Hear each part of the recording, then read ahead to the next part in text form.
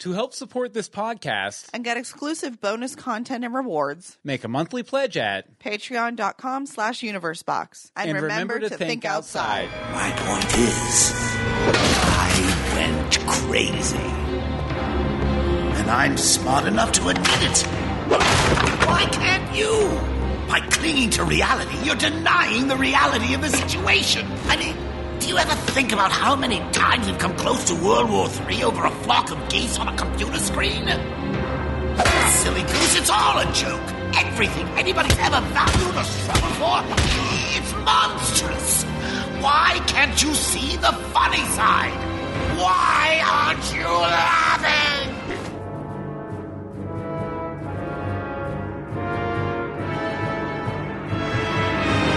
Let me help you. You let your ego cloud your judgment. There is no sanity clause. Welcome to Legends of Gotham, where we talk about Fox's hit series Gotham, or the animated adaptation of the seminal Alan Moore comic book, The Killing Joke, as we're doing tonight. I'm Bill Meeks. And I'm Anne-Marie D. Simone. And we are ready to hear what we thought about The Killing Joke. And I'm going to listen to the voices in my head and then we're also ready to rock, I think.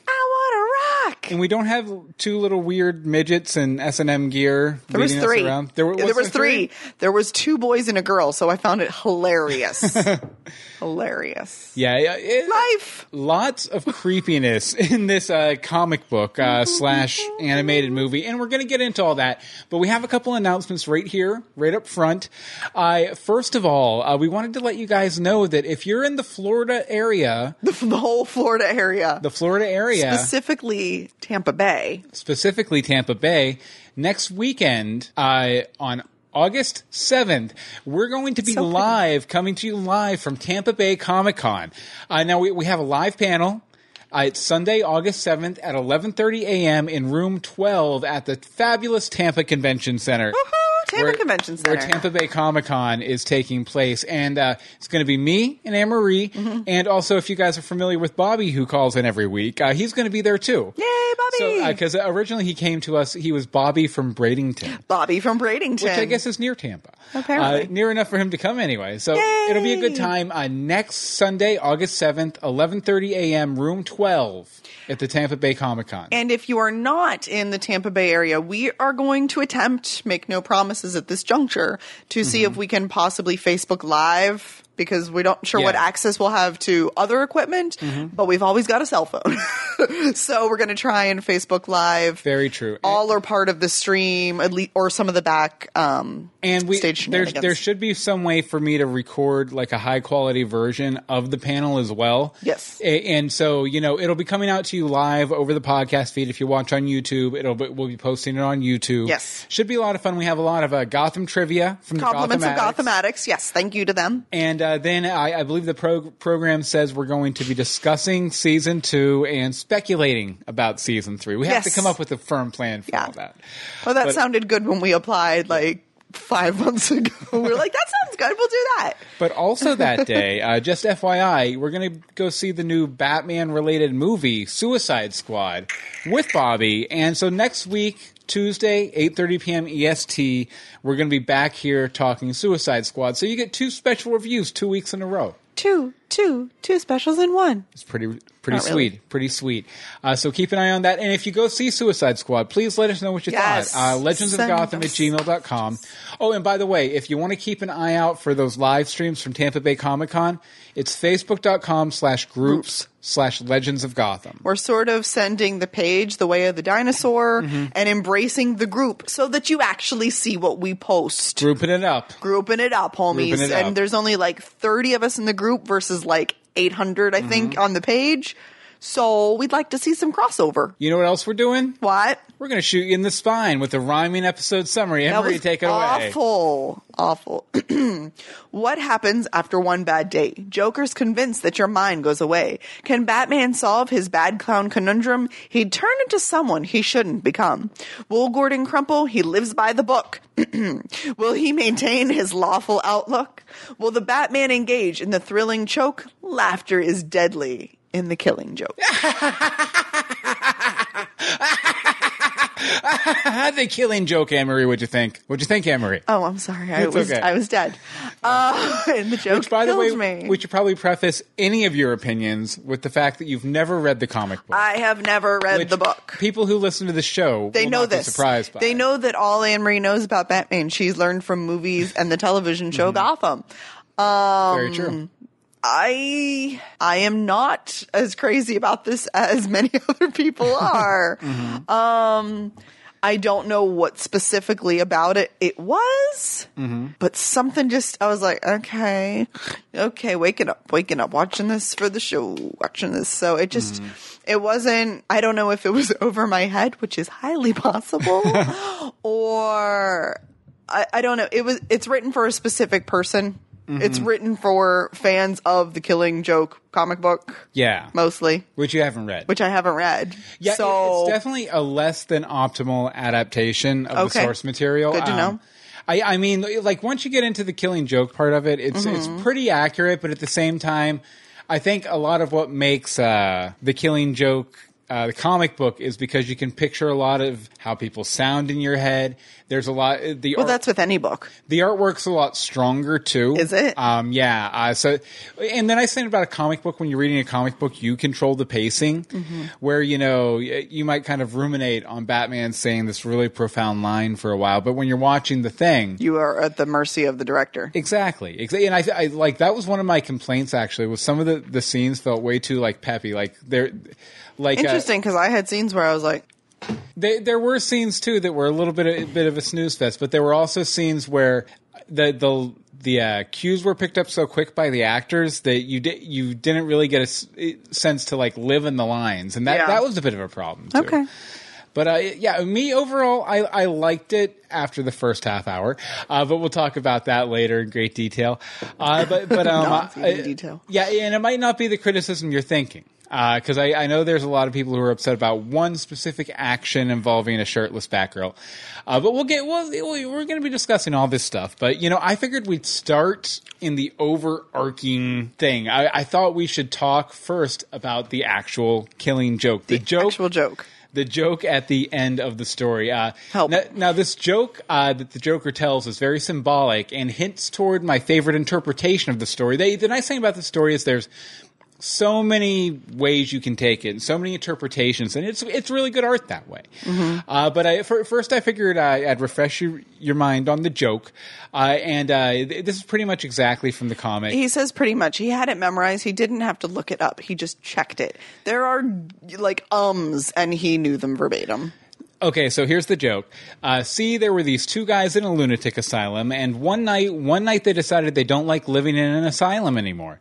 They decide they're going to escape. So, they get up on the roof, and there, just across the narrow gap, they see the rooftops of the town stretching away in the moonlight, stretching away to freedom. Now, the first guy, he jumps right across with no problem. But his friend doesn't daren't make the leap. You see, he's afraid of falling. So then the first guy has an idea. He says, "Hey, I have my flashlight with me. I'll shine it across the gap between the buildings. You can walk along the beam and join me." But the second guy just shakes his head. He says, he says, "What do you think I am, crazy? You turn it off when I was halfway across." So this is the joke that makes the Batman laugh, which is something you don't see very often. Oh, you don't? Yeah. This, it kind of feels like if you don't understand what's going on here, you're like, what? What's going on? Yeah. Hi, that's me. You're kind of confused at the ending. Like, if nothing else, you maybe feel like Batman and the Joker kind of came together in this one moment, and that was that. But there's a lot more going on here, and it all ties into this joke. Okay, now, there are two characters in the joke. There are two characters in the scene. Batman and the Joker are each a person in the joke. I got that. Batman is the man with the flashlight shooting a at least this is my interpretation. I've read a few different interpretations of it too. But Batman's the man with the flashlight, shooting a flashlight across the gap to help the Joker back to sanity, to cross over to freedom. What Batman doesn't realize is that he's crazy too. Just like in the joke, the guy... They're both escaping the asylum. Exactly. And any help he could give the Joker wouldn't really be any help at all. The Joker can't walk on a flashlight beam, and the Joker realizes this too and understands any attempt to cross will only harm him in the long run, turning him maybe into a different kind of crazy or destroying him entirely. What? I'm having a moment. You're having a moment? I'm having a moment. Walking along the light beam, I was assuming there was like an actual beam. No, it was like a flashlight beam. I thought he was lighting up the actual... See, we're helping. But I'm an idiot. They both, obviously the Joker understands it intimately because he has what Grant Morrison calls that hypersanity.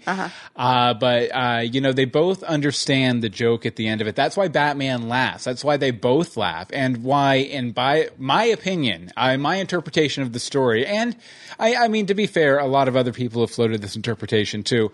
Batman decides that the only solution, and the one that he mentions and kind of foreshadows constantly throughout the story, is that he has to kill the Joker once and for all to bring an end to his reign of terror. This is why he brings his hands to the Joker's neck while they're laughing, and then we pan away. Or in the comic book, the next panels are down on the ground, so you can't see. And then the Joker stops laughing right before we fade to black. So I feel that what happens there is Batman realizes the truth of this joke that the Joker tells to him, and realizes the only way he's going to end this once and for all is to kill the Joker. So they both share a laugh, and then the Batman takes his life. That's my interpretation. And Bobby over in the chat room at live.universebox.com says he thinks I had a very good interpretation too. So. I didn't catch most of that while watching it twice. Does it make you appreciate the story anymore to hear that? Probably a bit more, yeah. That's fair. Because to me there was no end. Yeah, it just sort of stopped. It just kind of hangs there if you don't look at it in this. But I didn't know to look for it. Yeah. So maybe they should have lingered actually a little more. Yeah, and I mean, that was actually when I originally read the story back, many 16 years ago. That was my initial thing, too. I was just like, they understand each other for a moment, and then it's done. But then in consecutive rereadings of it and stuff, you come to realize, no, this is, I mean, it's mentioned so many times throughout the story that I'm going to kill you or you're going to kill me. This is the way it has to end unless you let me help you. And this scene, the Joker refuses Batman's help and gives him a very rational explanation why it wouldn't matter even if he did accept the help. And so Batman's left with no choice but to kill the Joker. Now, I know, in the overarching continuity of DC comic books and everything, this story is in continuity because we got Oracle back, Barbara Gordon's Oracle character out of the story. But it was intended originally by the original artist, Alan Moore, to be a one-off story. And I feel that it was because a couple years prior, he wrote a story called Whatever Happened to the Man of Tomorrow, which was supposed to be the final story of the Silver Age Superman. And, tied up all the loose ends and all of his, because there were a lot of like subplots and A, B, C list characters and that whole mythos, and it tied up the entire mythos in a great big bow. And then the next big thing he wrote for DC Comics, it might have been Watchmen, but then this. So I think this was his attempt to tell the final Joker Batman story, the conclusion of their battle. Interesting. So that's what the Killing Joke means to me. Okay, I kind of feel like I should put one of my points up here instead of where I did. That's fine as long as you can keep track of it. That's fine. Hold on, where were you? Where were you, little point? Nope, close. 1 second. Beep-a-deep-a-deep. Nope. But yeah, such a good story, though. Sorry. Like, I really enjoyed the okay, story. here it was. Okay. See, it's because the bolding thing started doing good. Okay. So, did the Joker want to be caught, and did Batman really want to catch him? They were both putting up an okay fight, but then I really feel like they just wanted to sit in a therapy session together and work out all their baggage. Batman went in wanting to talk things out before resorting to murder, and Joker brought a prop gun to a fight. Honestly, I expected a bigger boom at the end of this story because it's the story. That was my little... Yeah, well, thing. I definitely feel like both characters realize that, Like they can realize that that's how it has to end. Excuse me, but it didn't feel like either of them were actually working towards that at that point. At that point, it just seemed like literally they just needed a person to tell them to lay on a couch and talk it out. Yeah, well, it definitely kind of builds to this culmination of that. And like Barbara Gordon says, he's taking it to the limit this time. Right. And in a lot of ways, I mean, you see Batman in his pursuit of the Joker is very unlike a Batman we normally see pursuing the Joker in that, he's taking it to the limit too. He's stopping at nothing. He's leaning on criminals that he has like a good relationship with or as good as Batman can have with a criminal as like an informant or whatever. And he's just like wrecking stuff to try and get to the Joker this time because it has to stop. And I feel like they're both building towards something. And like I said, my original interpretation was that they were building to just a moment where they understood each other. But the older I've gotten, the more I feel like they both realize this is their final shot. That's why Joker presses it. His thing is not to defeat the Batman. His thing is to defeat the idea of the Batman and what the Batman stands for. And because Batman in his the core of his being, he's a character who feels like the world can be saved and the world can be good. It just needs someone to help get it there. Right. And the Joker wants to prove to Batman the other way around. That it's nothing's inherently good, nothing is inherently evil. The only thing that separates one bad day is one bad day. Let's see. Over here, Bobby in the chat room says, I didn't feel like it was quite as ambiguous in the movie. If they had meant for the Joker to be killed in the movie, I feel like there would have been a sound of something snapping or cracking, not just silence. And he says, I like the ambiguous ending of the book. Very true. Like, I think, I don't think there was very much ambiguity in the movie because Batman continues laughing for several seconds after the Joker stops. But I didn't notice that, which means I'm guessing the way that Bobby's saying, he may not have noticed that either, though he's much better at this stuff than I am. It wasn't obvious enough for me. Yeah, and if that's the ending they were going for. I'm trying to remember exactly how it plays out in the book, but basically it does Would you like me to pull it off the shelf? It does the same kind of panning down thing, and it has the laughing sound effects, and then you see the police lights show up, and then there's just like a couple panels of silence. So, I mean, depending on how you read the book, you could interpret that Batman and Joker just killed each other in that moment. Yeah. Too. But I think, Joker killed bats, probably. Joker killed bats? Or, sorry, bats killed Joker. I was like, that's literally the opposite of everything you've been building towards. Okay, what I'm saying is that Batgirl kills Commissioner Gordon in this movie. No. Well, that's quite the twist. Okay, he noticed. Okay, see, I knew Bobby would notice. Emery doesn't notice. Yeah. Bobby in the chat room says that he did notice. He stopped laughing. Okay, well, you wanted to talk a little bit, too, and we can go ahead We're going to sort of grow back into that. Okay. Well, my point was rather long, too. You wanted to talk a little bit about the Joker origin story, right? Okay. I love a good origin story, and I enjoyed that this one combines a variety of stories that I'm familiar with through Gotham and talking to this guy. Mm-hmm. So we had the Red Hood gang, which I kind of enjoyed because I was like, I know this one. Very familiar to fans of Gotham. Kind of. I liked the way that it was presented to the man who would become the Joker as protecting the key person on that job because they were the only one whose life mattered out of the group. Mm-hmm. Does the fact that their original target was a card factory impact the fact that he becomes sort of a Joker, like a playing card, Joker, any sort of... The hood itself, however, was ridiculous. Yes, very. It's like a cone with like. My interpretation, and I think this is. I don't think this isn't really my interpretation. This is just kind of what it is. Mm-hmm.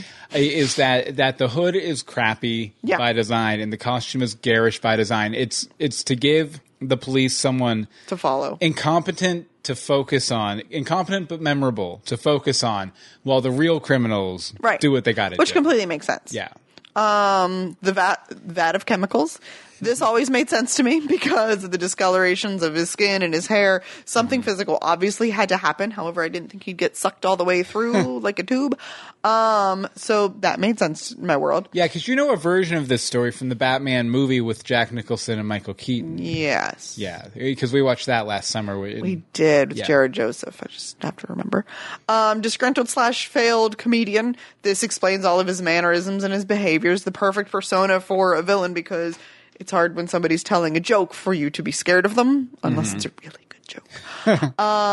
But I like where Gotham's going with the origin story of the Joker better. Yeah. Well, I mean, to be fair, Gotham could totally be. It could go down a lot of this route, but we already have. But we couldn't because this is a good guy.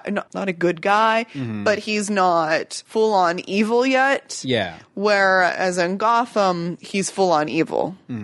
Yeah, I mean, but we just have to go that extra. We could still be because I mean we don't know what story Hugo Strange might have given him either.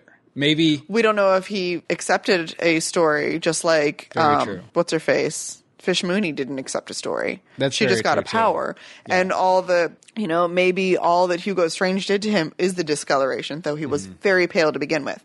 So, it could that could be what he pulls from that. Yeah, if Jerome goes full Joker, though, I could totally see this being the origin, him getting knocked into a vat of chemicals while on a heist with the Red Hood gang. Like, I could totally see that happening.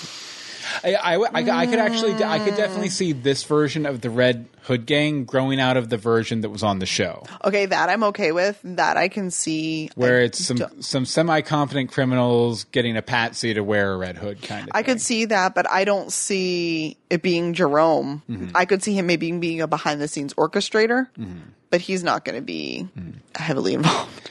Bobby says in the chat room he was a good guy at first. I thought he was the comedian. The comedian in this story. Yeah, until the point that he accepted to do a hit to make his family some cash. Yeah, I have a couple thoughts on that. We'll save them for too. a little later. Yay.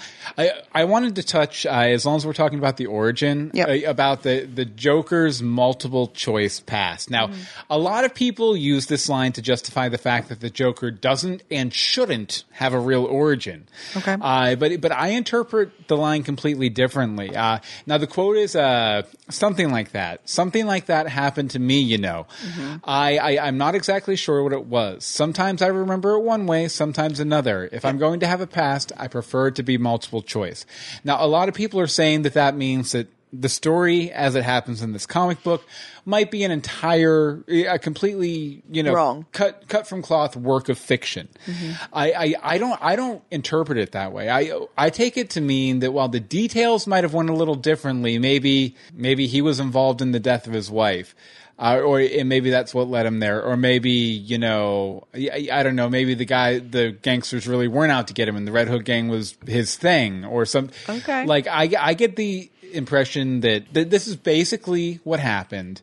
But some of the details get kind of fuzzy when he thinks about it, just because it was a very traumatic experience for Mr. J. Mr. J. But so I think that's all it is that he, depending on how he wants to interpret those events, the story can change. But these are the basic set of events that happened. I mean, it's kind of like, every time you see the Wayne's gun down and the bat flying through the study window and everything like that, it's a little different. And really it ties back to the creator. But I mean, a lot of times when it's Bruce flashing back, he remembers it a little differently. Yeah. Or he remembers different details. And that's pretty Always common. The pearls, though. Always the pearls. That's pretty common with a traumatic experience like that. Yeah. So I feel, I feel that, this is the definitive Joker origin story. Like, and not to mention the fact that this is also the origin story he was given back in the 50s, back in the Silver Age. Right. And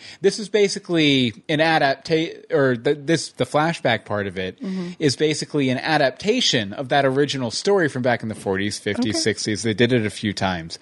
But of course, because who doesn't love reliving an origin story? Yeah, although I think maybe the one addition that isn't pretty much like how that story went down is that I don't remember him having a dead wife in that original story. I could be wrong, though. That makes sense, though. Yeah, I remember it just being he was just a hood who Batman knocked into a vat of chemicals, and, you know, he became the Joker. Okay. But he could have had that tragic element. But then again, with the way the comic code and stuff was back then, it doesn't seem likely. Gotcha. But, you know, I don't think it weakens the character, though, overall, to have a definitive origin. I kind of, and I mean, especially this version of the origin, I think makes so much sense.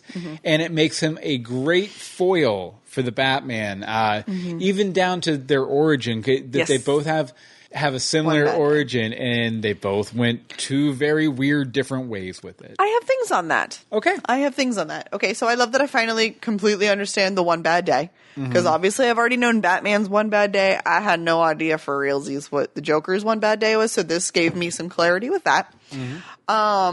However, I don't believe that they had an equal bad day because their circumstances were different.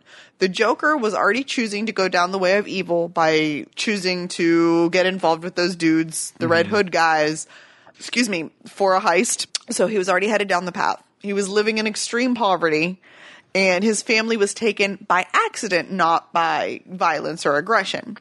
Batman, on the other way, chooses the side of the good. He was still a child when his bad day happened, so he was still innocent. He still had that, you know, the fuzz of innocence. He was living the lap of luxury, and his family was taken through violence. So both of them basically push against what they were dealt. And they, so matter of circumstance, Joker's family is gone, and he's like, basically. Yeah. And Batman's is taken by that, so he pushes to try and redeem or to work against the evil that ruined his life, whereas the Joker chooses to embrace it because he has nothing else. Yeah. Batman, he's tucked into bed by Alfred every night, so he's good. So I think the differences are what truly made the difference for them. While they each did only have that one bad day, which completely turned them one way or the other, I don't believe it was an equal bad day to where they had to make the decision to be good or to be bad. Yeah, I can definitely see that. And I definitely think, you know, the Joker's advanced age when he had his bad day Makes a difference. probably didn't help, because, I mean, Batman was still young enough to where he had to develop the strength and the power to do what he wanted to do, and he had a lot of time to think about it. And like you said, you know, he still had sort of the innocence of a child and that sense of justice, where the Joker had just been dealt a bad deal after bad deal after bad deal. I also think it's interesting that you bring up that, you know, his wife was said, and Bobby says well said in the chat room. Thank you, sir. But that his wife was taken via an accident. Well, that's all we know. That's all we're told. Yeah. But I'm just saying, like, I think it's interesting that, you know, well, Batman's parents, obviously, you know, it wasn't planned for them to die. They very much had an accidental, sudden death, too. And then the Joker's wife did. And then we see another one of the act like that, that's sudden, that's random, that's unexpected, and that doesn't conform to any sort of dramatic reasoning in the shooting of Barbara Gordon, which I'm sure we'll talk about in detail later. Yeah, but you know, it's kind of like Joker thinks he's figured out the formula to make a madman, and you know, he decides to visit that sort of random, indistinct violence without any poetry to it. You know, this wasn't a thing about vengeance, or, you know, even something that had some sort of motivation, like he was trying to steal something from them or something like that. It was just, she opened the door, boom, done. So I think it's interesting to see those parallels there, for sure. It's a good story. I love this story. I know you do. I love this story. But you know what else I love, Anne-Marie? What? Our Patreon. Why don't you tell people about our Patreon? Over at patreon.com/universebox, you can help take care of us on our podcast. It's a way that you can do a monthly donation starting at 10 cents to help support all of our podcasts. Legends of Gotham, We're So Lost, the occasional Universe Box special, Bill's books, my website, all sorts of craziness over there. For just as low as 10 cents a month, you can help support us, up our equipment, up our hosting, do fun little things, patron hangouts, which we're going to be scheduling our August one sooner rather than later. Very sooner. Stuff like that. Yeah, and right now, it fell down a little bit, although I see that. Yeah, we got our full payment this month, so I feel like it's Somebody withdrawed after? No, I feel like it's just because I don't have any notifications for it either. I check it right around the time. So I think it's just taking a while to catch up. But right now it says we have 24 patrons giving us $109 a month. That should be like 27 patrons giving us about $120 a month. Dude, at some point we were at like 300. Yeah. But you can be one of the. You can help us get back up to. Help 300. us get up there. Yeah, and you don't have to chip in much. 10 cents, a buck, yeah. etc. Who doesn't have $1 a month? Okay, put away the Starbucks once this month. Send us $3.50. You're done. That's all you need. That's all we need. Buy me a Starbucks. If you want to buy a Starbucks, go to patreon.com/universebox. Again, that's patreon.com/universebox. And remember to think outside. Okay, I guess we should get back to the main discussion here again real quick. Let's see here. Or, come out to Tampa Bay Comic-Con and buy us a coffee. Buy us a cocktail. Yeah, buy us a cocktail. A coffee cocktail. Ooh. Like an Irish coffee with Baileys. Ooh. That'd be good. Okay. So I have some questions about You always have questions. I'm just asking questions about the comedian Joker.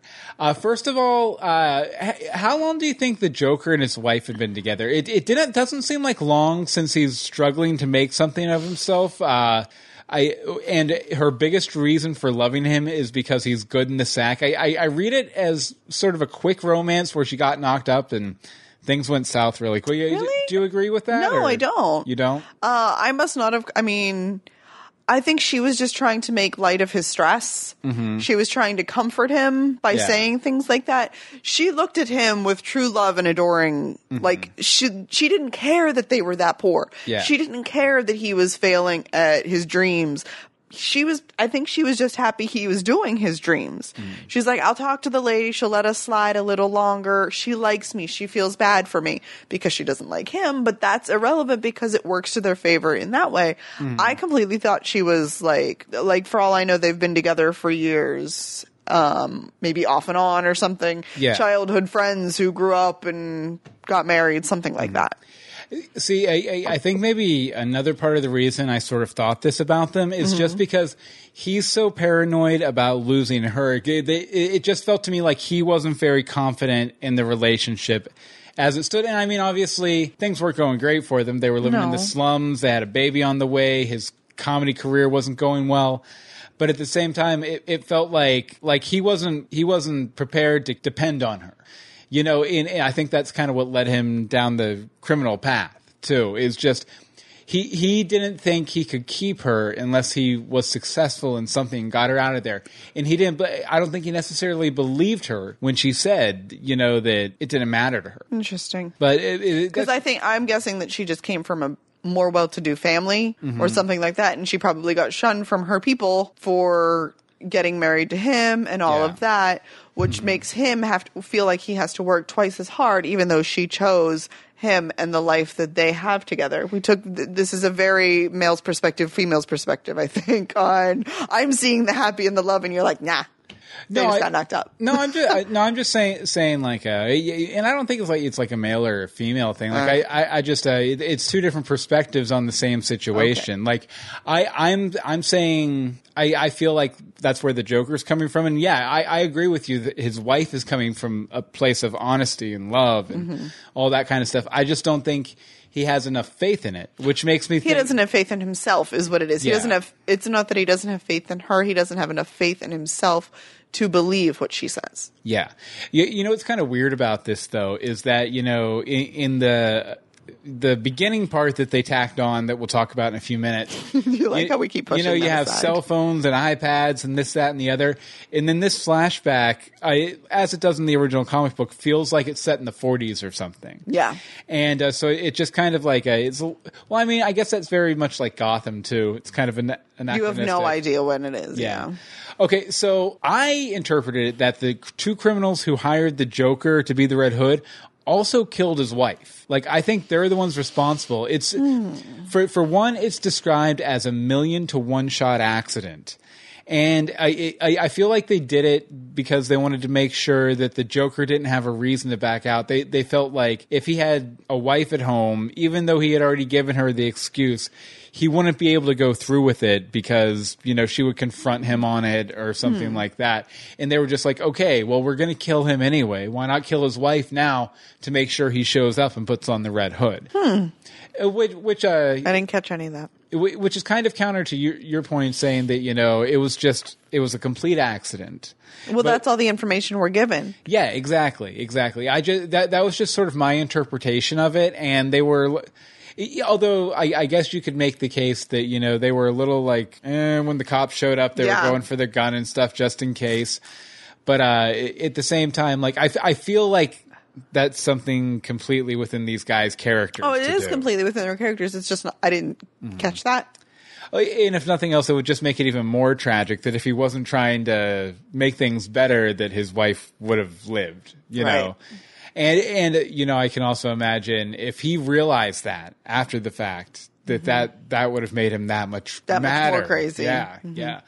I never picked up that on the fact in the original comic, and it said pretty explicitly in both, I think, but that the Joker used to be a lab assistant. Now that makes a lot of sense because maybe that's where he picks up the skills he needed to make his Joker Venom in most versions of the story because he seems to have an unlimited supply of this magical smiling chemical stuff. And it makes sense that he would have, if he was a lab assistant, particularly in that plant where the chemical that turned him into the Joker was stored, that he would have had the exact expertise needed to make the stuff that makes people go like this. Exactly. Okay. I never really understood that. Yeah, we made a cheesy smile. Yeah. Congratulations for figuring it out. Okay, so let's see here. We already discussed this. We did that one already, yes. Okay, I wanted to talk a little bit too, just briefly about the Joker's song. He has this big number. What is it? I go loony. And it was okay. Like I thought Mark Hamill did a fine job with it. But it was all a little normal sounding to me, maybe a little macabre, but it was pretty normal overall. When I was reading the comic book, I always pictured or heard something in my head that was much darker and trippy, maybe with the intensity of Pink Floyd, but without the melody. Okay. Just a song that would literally drive you mad to hear it. Okay. But this was a show tune. This was a straight up show tune. It was still absurd. It was a little mind bending and everything, but overall, I was a little disappointed in it. I thought they could have done it. I don't know. They should have hired like the guys from Tool or something to write it. I'm sure they would have. Like, I'm sure. So many like hard rock musicians. Love Batman and Joker. Love Batman and particularly this story. So I'm sure they could have got anybody. I don't know, Danzig or some crazy whacked out wackadoo rock star. ICP? Dude, ICP. That's like perfect. They should have been his backup. They should have been the little midgets. They should have been. Scary midgets. Oh, no. You think people were upset about this story being off of interpretation from the actual comic book? Now, wait until you throw ICP in the mix. But yeah, so I was a little disappointed. I mean, it was a fine job. I'll probably listen to the song again. I'm sure. It just wasn't what I expected. Yeah. Okay, and something that nobody expected. Batgirl! How much Batgirl was in this story. Because Batgirl actually never appears in the original comic book. Barbara Gordon does. Batgirl never does. Oh, okay. Because at this point in the comics, I believe she had... already quit? She had stopped being Batgirl like years before. And she was, I think she was a senator at this point. In the comic book story. Obviously. Okay, well that could change a lot of stuff. Or she was studying to be or something. Yeah, so she wasn't just a librration with a very gay friend. That was her original, well, not with the gay friend, because it was the 80s. Whatchamacallit, like, no, she was a librarian for a lot of it, but then they kind of moved her on to be a senator and stuff like Interesting. That. Okay, so I get why they felt the need to include this story in the movie. I get that, kind of makes sense. They're trying, but it could have been shorter. Mm-hmm. All they're doing is establishing the relationship between Batman and Barbara Gordon. Excuse me. And that could have been done in a 5 to 10 minute sequence. Mm-hmm. We didn't need the whole big, long, drawn out story. I feel like it would have been almost more worthwhile to have a scene or two to establish the relationship with Batman and Commissioner Gordon. We all know it's there, but you don't get the visualization of it. Yeah. Just like Batman and Barbara Gordon, Batman and Batgirl, they have a relationship. Why wouldn't, if you felt the need to make the connection between Batgirl and Barbara Gordon, you could have done a scene of that, but you didn't need 25-minute long story with Paris, France. So it was weird. However, maybe they were just padding it out so it could be a movie. And more worthwhile for the short release in theaters. Yeah, that was part of my thought on it. I don't feel like in the context of the original story, or even in this version of the story, because it's a pretty accurate adaptation. Yeah, that it even matters that she's Batgirl. I mean, it adds an extra layer of tragedy to it. It does. It doesn't really matter. That it's Batgirl, and you know, they didn't even need to have her, I mean, they could have had a relationship between Bruce and Barbara Gordon. It didn't have to be Batman and Batgirl. Yeah. We didn't have to make the long jump. We could have made a short one there. And, you know, it could have been, you know, Batman showing up. It could have been a relationship. Even with the phone call, a friend asked me to do something. Yes, that friend. That was almost enough. Yeah. That would have been enough. It could have been a relationship between Bullock and Batman. And then, you know, Bullock comes over because Bullock's over there at the commissioner's, like, dealing with some issues. And, you know, then the Joker gets him. Yeah. And then Batman mourns the loss of Bullock, who he had a very special relationship with. Okay. We're just going to walk away from that now. Yeah, we'll walk away from that. Back up sorry, slowly. That's my own fan fiction. My own fan fiction throwing up here. I obviously I wanted to talk a little bit about a page worth of notes about this too. Oh my gosh, you really the whole back. I'm just going to sit here and drink. Story. No, feel free to jump in and jump all over me. By the way, Bobby in the chat room says he originally pictured the Joker song like a Looney Tunes song, which I could see. So it was definitely more what Bobby was thinking than you. Definitely. Okay, so it was an okay story. But this story that they tacked onto the beginning of it, written by Brian Azzarello, who is actually one of my favorite comic book writers. I think he wrote probably my favorite Lex Luthor story besides Elliot S. Maggin, like ever. Oh, here we go.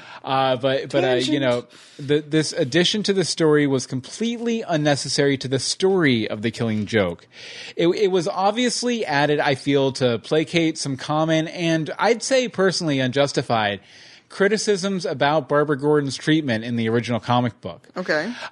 First, one thing that kind of leads me to believe this, there's a lot of kind of dog whistles to common criticisms throughout the thing.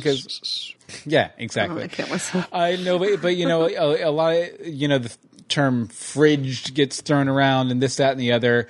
The villain is this thinly painted typical man that would be more at home in a 70s action drama than a modern film. I feel like, obviously there's a lot of badass Batgirl action. Like a big chunk of the story, probably 15 minutes of the story is just fight sequences. Yeah, which is a lot. Yeah. And then, you know, Batman says something about Paris, France objectifying Batgirl, which is another common criticism to the original story. And then even, like, going back to that whole sort of caricature thing with Paris, France, he asked her if that's that time of the month or whatever.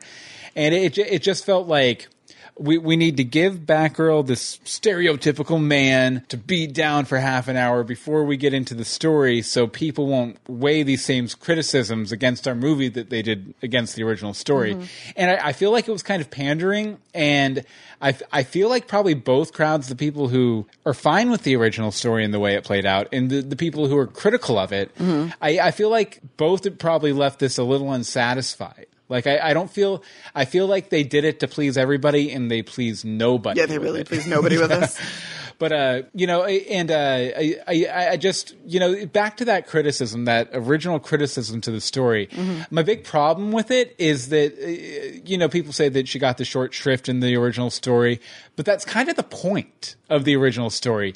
The shooting is, as I said earlier, this random act of violence. Now, it's shocking to the viewer because it was supposed to be. It's supposed to be a shocking moment. It's supposed to hit us in the gut like Barbara gets hit in the gut with a bullet.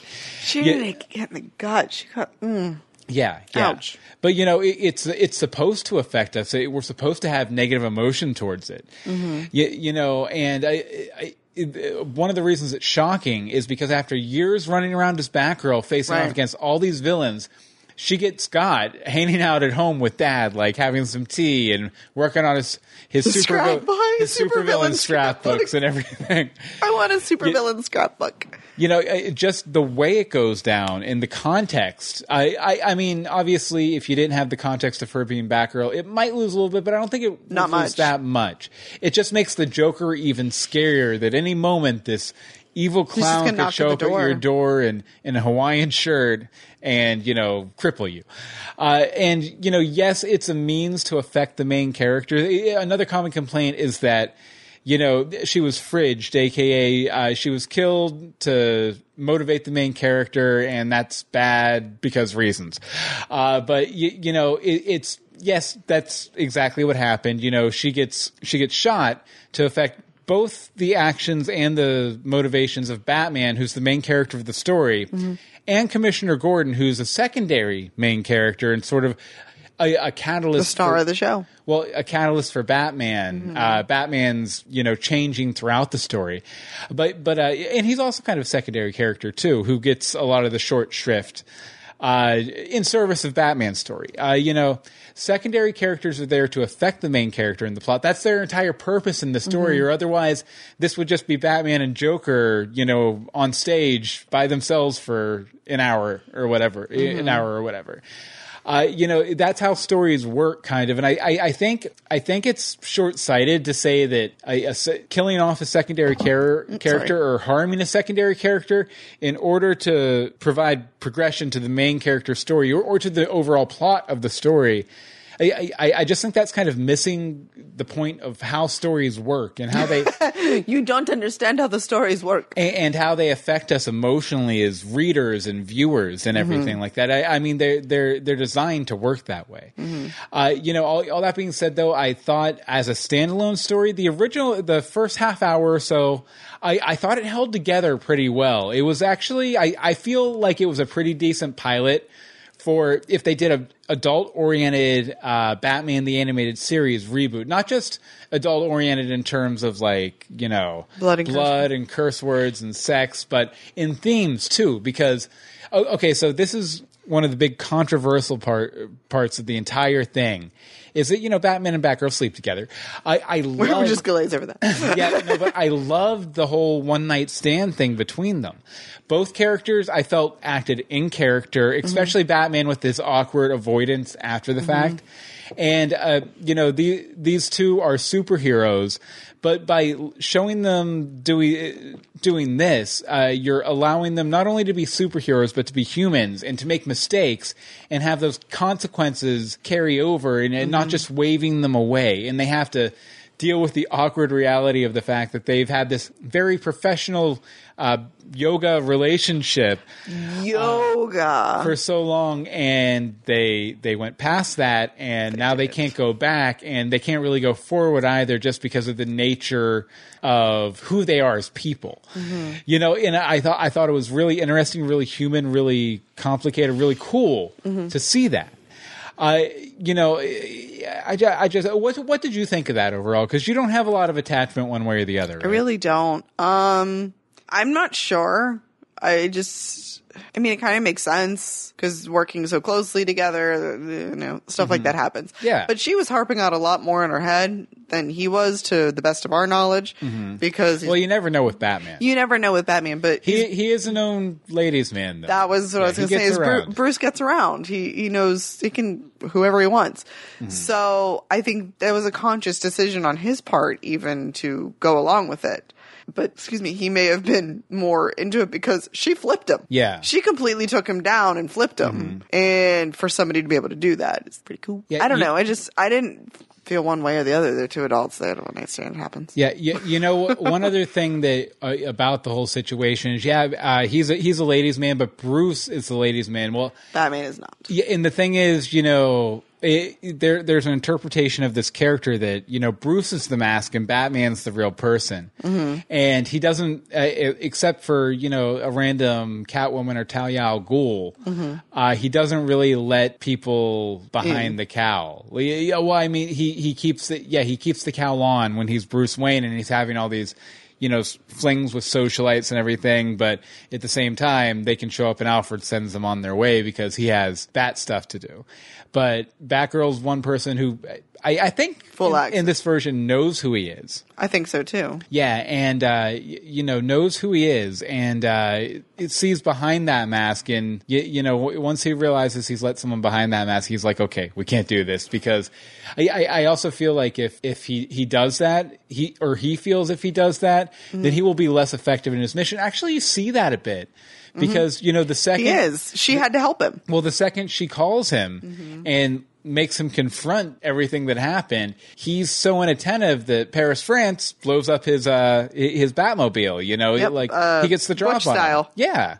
Yeah. He went straight Butch style. So the second Batman lets his guard down because of this real emotional thing happening, he's ineffective in his role as Batman, which is pretty interesting. But, overall, my one last statement on this, sorry, I know it's a very long point. It's my last one, though. As much as this story didn't belong to The Killing Joke, which is a story about Batman and the Joker, I thought it was nice that at least it added a little bit of motivation to Batman as he stares into the abyss and pushes it to the limit, as they say in the movie, as he becomes proactive concerning his Joker problem. It gives him just a little bit more in-story reason to push it a little harder than he normally does. So that's all I have to say about it. I'm still going to step off my soapbox. All right. Over in the chat room, Bobby says the scary thing... Oh, sorry. Lies. Rebecca says the scary thing about what Joker does to Babs in The Killing Joke is that it could be a real crime that happens to any of us. Absolutely. You answered the door because somebody knocks. You're thinking it's UPS.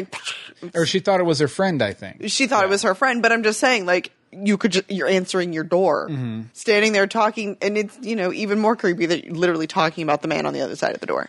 Yeah, and as audience members, I feel like it should appall us. It should terrify us. That's the point. Yeah, that's kind of the point of it. And like we went back talking about the other stuff, about all these random life-changing things that happen to all of the characters in this story. Yeah. That's kind of a big theme in the entire story, that these random things can happen. You can have one bad day, like Barbara did, like Thomas and Martha Wayne did, like the comedian did. And it can just completely screw up your whole life. Yeah. Or maybe not screw it up so much if you end up becoming a super hacker. Super hacker. Speaking of the super hacker, the Oracle reveal. Okay, so you can tell that there's no way that Barbara is going to give up on the crime fighting that she's been now a part of for years. A, because Batman basically told her to, or because B, she's paralyzed from the waist down. Neither of these things are stopping her. She's a tough B. So while she no longer has the physical capacity to chase down the bad guys, because she could have just reinvented herself, put her hair up and make a new costume and be on with her life. But she is more than capable of doing the intellectual work towards the end. Now that she's been the direct victim of this violence, it increases her motivation to go this route. Like, she was probably already, building this closet, this closet of computers, her own version of the Bat Cave. I don't know, the Oracle Cave. Does it have a name? Her closet, the Oracle closet. She just has that motivation, just like Batman, because something happened to him, his family, and even more so with her, like her poor dad. I think that even if she hadn't become paralyzed, she would have found a way to stay involved, whether it was as this version of the Oracle or something else. And she was already showing these skills because, she's checking out traffic cams. She's like, got him, done. So I thought that was pretty. Like I said, the character historically was a librarian, which makes total sense to go this research. But yeah, you don't know very much about the Oracle. That's about all I got. You told me that's the Oracle. I was like, okay. I did think the Oracle scene at the end was a little weird too, just because putting the whole big thing at the beginning, putting that at the end, it says to the audience, this is a story about Batgirl, when it totally isn't. It definitely does. It's a story about Batman and the Joker, fundamentally. But at the same time... They made it a story about Batgirl, though. They made this be a movie about Batgirl and her family versus Batman and the Joker, which is what it's meant to be. Yeah, I know things. I will say, though, that, if one super positive thing, even if you hate this story, came out of this story, it's the 25, 26 years or so that the Barbara Gordon character spent as Oracle, because it was some of the most compelling uses of the character ever. And I've tried to get back into it since they healed her paralysis, and she's back in the Batgirl costume, running around and everything. Good to know. And I tried to get, because I used to love Batgirl. I can see that. I used to own Batgirl's origin comic where she fights Killer Moth from the 60s. But so I loved Batgirl, and I tried to get back into her comic, and I was like, this is just not as compelling as when she was Oracle. And so I think, even if you hate the story, you got to give it some respect for bringing that into the mythos and growing Barbara's character out that way. Okay. Over in the chat room, Rebecca says, it could be argued that Oracle, when she exists, is the most powerful character in DC Comics. Nice. I'm intrigued. I wouldn't say Them's be fighting words with Bill, though. No, I wouldn't say the most powerful, because I guess it depends on what kind of power you're talking about. She can definitely be the most effective, and she can. But the thing is, Oracle on her best of days, 9 times out of 10, she's still a hacker behind a computer where you can only do so much, but at the same time, she can work as sort of like... You can do a lot from behind a computer. Well, I was going to say she can work as sort of the hyper brain for all these people who can, get out there into the action, fight the Joker, things like that. She plants the seeds. Which is just as good. Yeah. Yeah, and Derby Kid says in the chat room, she controls all the information, Bill. Exactly. And she probably said it exactly like that. She did, yeah. But okay, so the gesture. Okay, well, maybe my darkest arbitrary scale it's yet. Awful. I'm sorry. I can't control him. Okay. Let's see here. Maybe I should back away from this. No, just do it and get it over with. Okay. The show's called The Killing Joke. Anne-Marie, out of 7 severed vertebrae, how many severed vertebrae do you give this episode? 4.5. 4.5? Movie, sorry. Movie, not an episode. It shouldn't have had to have you explain so much to me. And it did feel like 2 separate shows. Yeah. It didn't feel like a movie. It felt like I was binge watching Batman the Animated Series, I guess. It was that. It didn't feel like one cohesive movie. Yeah, that's the thing is another problem with them tacking this Batgirl stuff on is at its heart, it's a very simple, straightforward story. So much so that it really only took up about 40-45 minutes of screen time, and it should be. But because you throw in all this Batgirl stuff, it just makes it. Well, there's not. Bobby in the chat room says such a small number of. There's only that many vertebrae. There's not very many, but. Yeah, it just confuses it for people who aren't familiar with the story. So because you're thinking, oh, the story's about Batgirl, but it's not. They made it her though. Yeah, in a lot of ways. Okay, as for me, I'm gonna give it 5 severed vertebrae and See, I usually do something. There's 33 vertebrae. Okay, 33 vertebrae. Yeah, but like she only got hit in the stomach, so it probably only cervical. Yeah, so it probably only hit a few. Yeah. Okay. Cervical. But I'm gonna give it 5 severed vertebrae. 5.5 maybe. 5.5. If you can do a 0.5 vertebrae. Just because I thought it was a really strong adaptation of the story. Of the story as a whole, I thought that the Batgirl stuff detracted from it. Although I did kind of like it as its own thing. Like if they redid an animated or an adult-oriented Batman the Animated Series, based with that kind of flavor to it, I'd be there every week, for sure. But I do think, though, the piece as a whole suffered. And I had some issues with the animation, too. That scene in the bar with the Joker and the criminals, his hands look all weird. They're all so I thought there were a few problems with the animation, too. But a lot of it kind of reminded me of Batman the Animated Series. Yeah. For sure, some of the panning it definitely stuff. felt like it had 3 different animation styles. So that was a little Yeah. Maybe that added to my jarring problem. Could be. And Bobby in the chat room gives it 5 vertebra and a chunk. But you know what? We're going to hear more about what Bobby thinks because we're going to play a voicemail from him.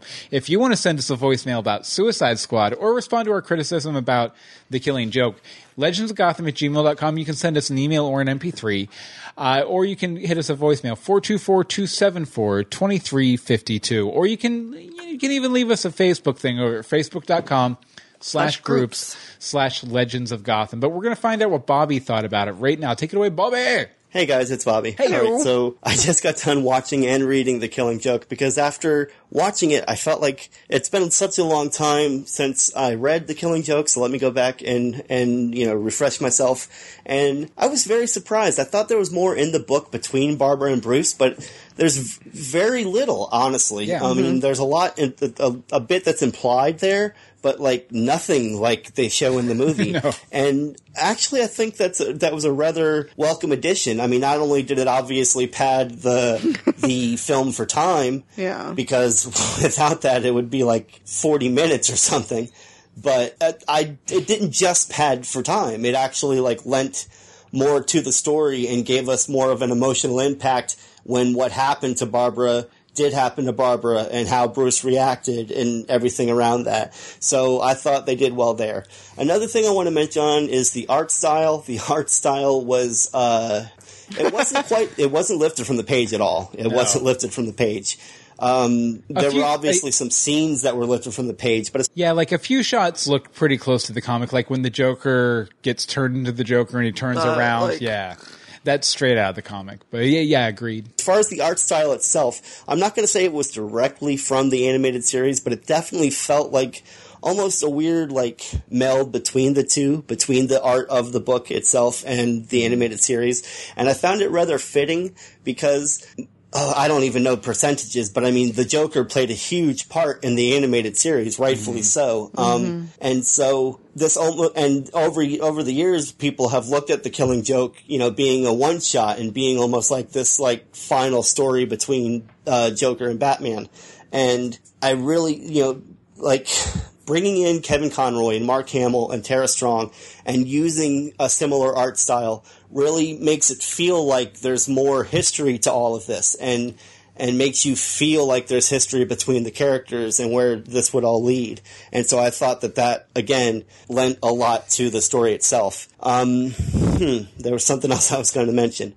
The origin, it really felt like they just hammered home that, like, okay, this is the origin. Now, I know there was the line where the Joker says that I prefer it to be multiple choice, but I really do feel like they didn't show it as multiple choice. And it's not that way in the book either.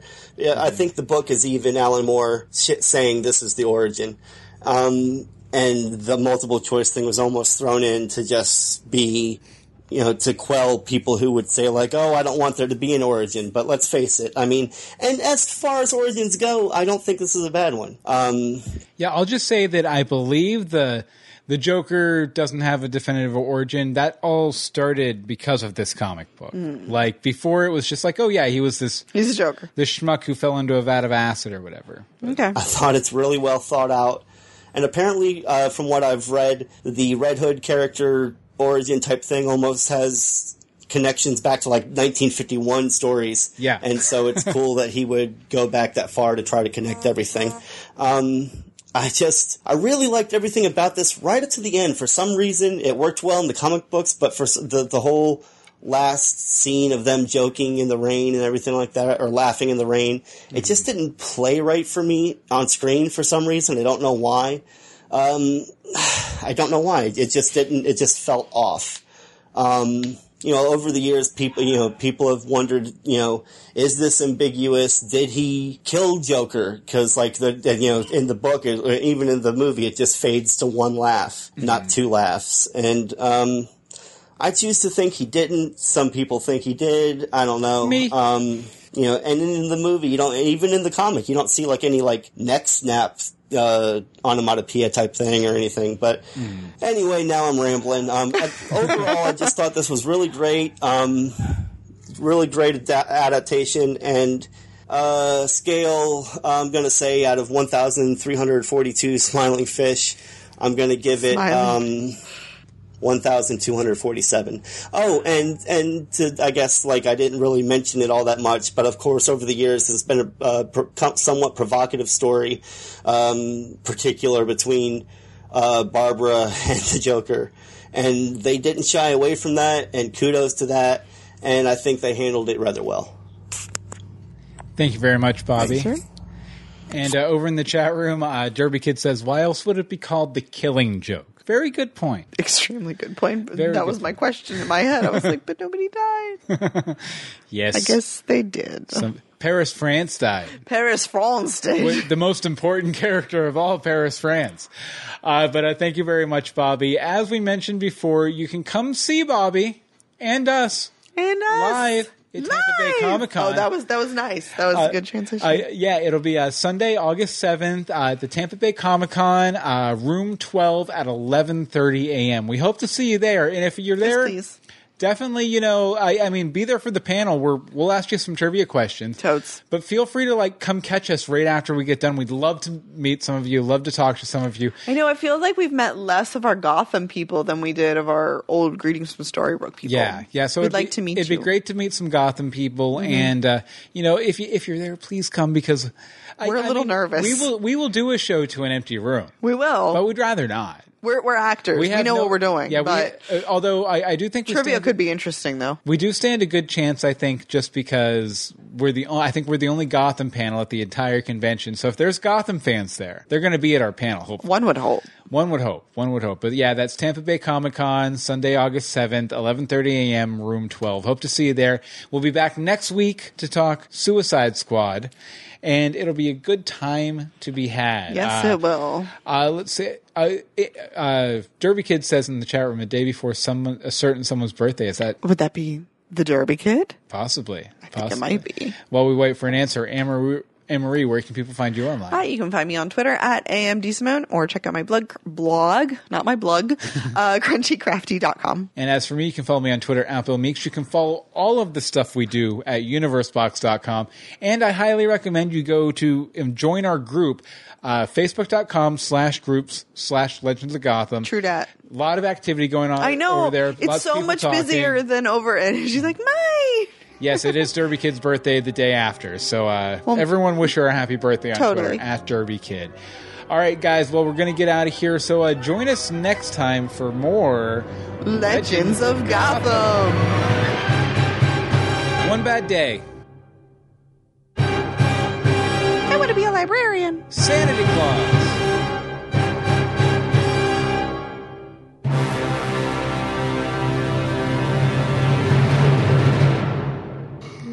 That joke's on you, Batman.